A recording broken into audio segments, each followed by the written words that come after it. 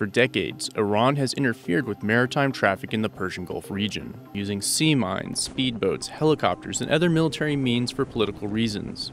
Around a quarter of the world's oil market goes through this strategically important economic artery. Over the last several weeks, we have seen heightened tensions in the Persian Gulf. There are cyber attacks on these ships. The Iranians have been known to turn off their tracking devices on their ships, which is illegal and extremely dangerous. And then they were actually impounding the ships. The most recent incident involves 3 tankers seized by Iran over the course of several weeks. This is definitely more of an escalation rather than a negotiation. Iran alleges that one tanker had hit another vessel, something disputed by maritime tracking data that showed no such incident.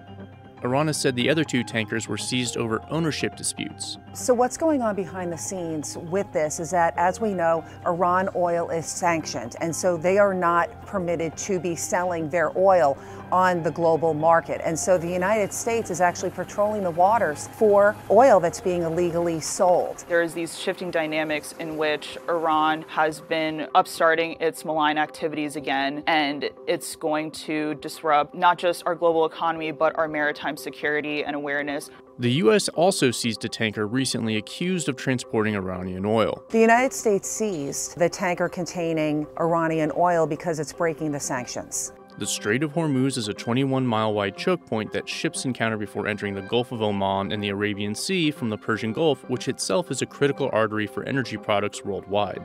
The U.S. Navy's 5th Fleet, headquartered in Bahrain, is responsible for maintaining a secure environment for the U.S., allies, and partners in the region. What's truly problematic about this is if the Iranian malignant activity rises to a certain level, insurers will stop insuring these vessels coming in and out of the Gulf, and that's going to be extremely disruptive for international energy markets. Iran has threatened to close the strait in the event of a conflict which could rock the global economy. With the shadow war being fought between Iran and the U.S. over sanctions related to the Iranian nuclear program, could maritime traffic in the Gulf get caught in the crossfire?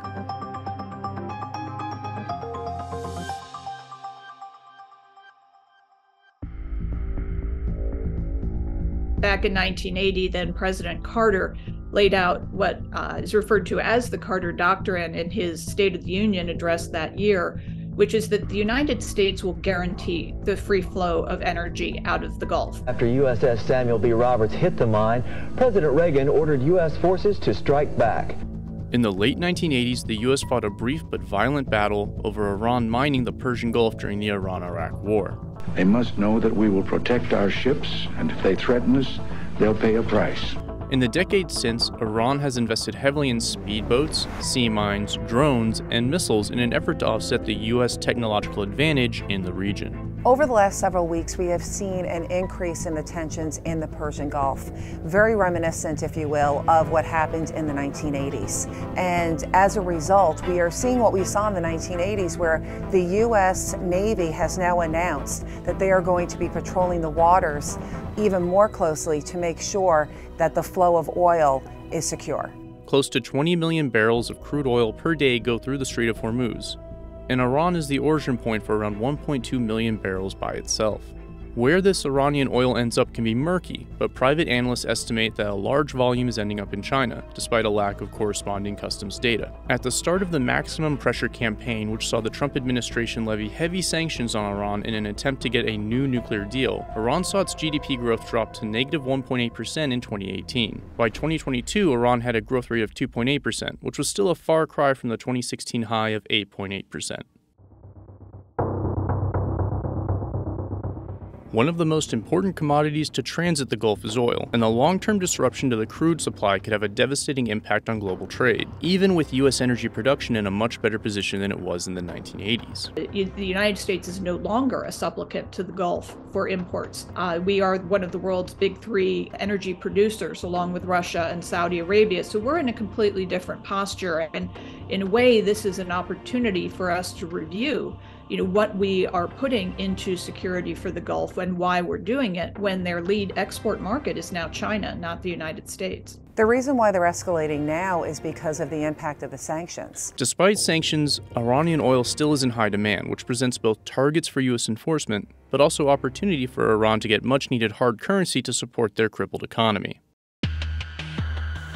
The Trump administration, in an effort to get more concessions out of Iran over their nuclear program, enacted what was known as the Maximum Pressure Campaign. This included a variety of economic sanctions and other methods to compel Iran back to the table. These tanker seizures, whether this is a sheer coincidence or not, is happening around the time that we have just passed the 5-year anniversary of the Trump administration withdrawing from the nuclear deal. I think the timing of this is very compelling in that Iran is trying to, first and foremost, preserve its regime, and by doing so, they want to continue trying to advance their nuclear weapons program. The failure to forge a new nuclear deal has left a dark cloud over U.S.-Iranian relations. And now that there are reports of Iranian nuclear enrichment nearing what is known as the breakout stage, where the country would be in a position to rapidly develop a nuclear weapon, things are getting even more complicated. Getting back in some version of the Obama-era nuclear deal has been a top priority for President Biden, and they've tried mightily to reason with both the Iranians and the Russians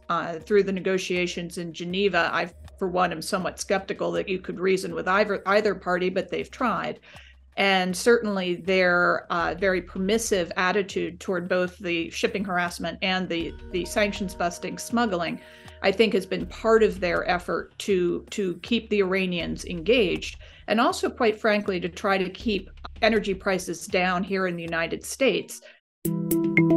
When important maritime regions become difficult to navigate, it can impact trade globally. I would say I would not be that worried because China is getting their oil from Iran. And so when you have a very large country buying up this oil, it is not in the best interest for Iran to shut down the Strait of Hormuz. Abraham Accords caucus members, they have actually introduced a bill called the Maritime Act to the floor to hopefully get something going from the congressional side of things.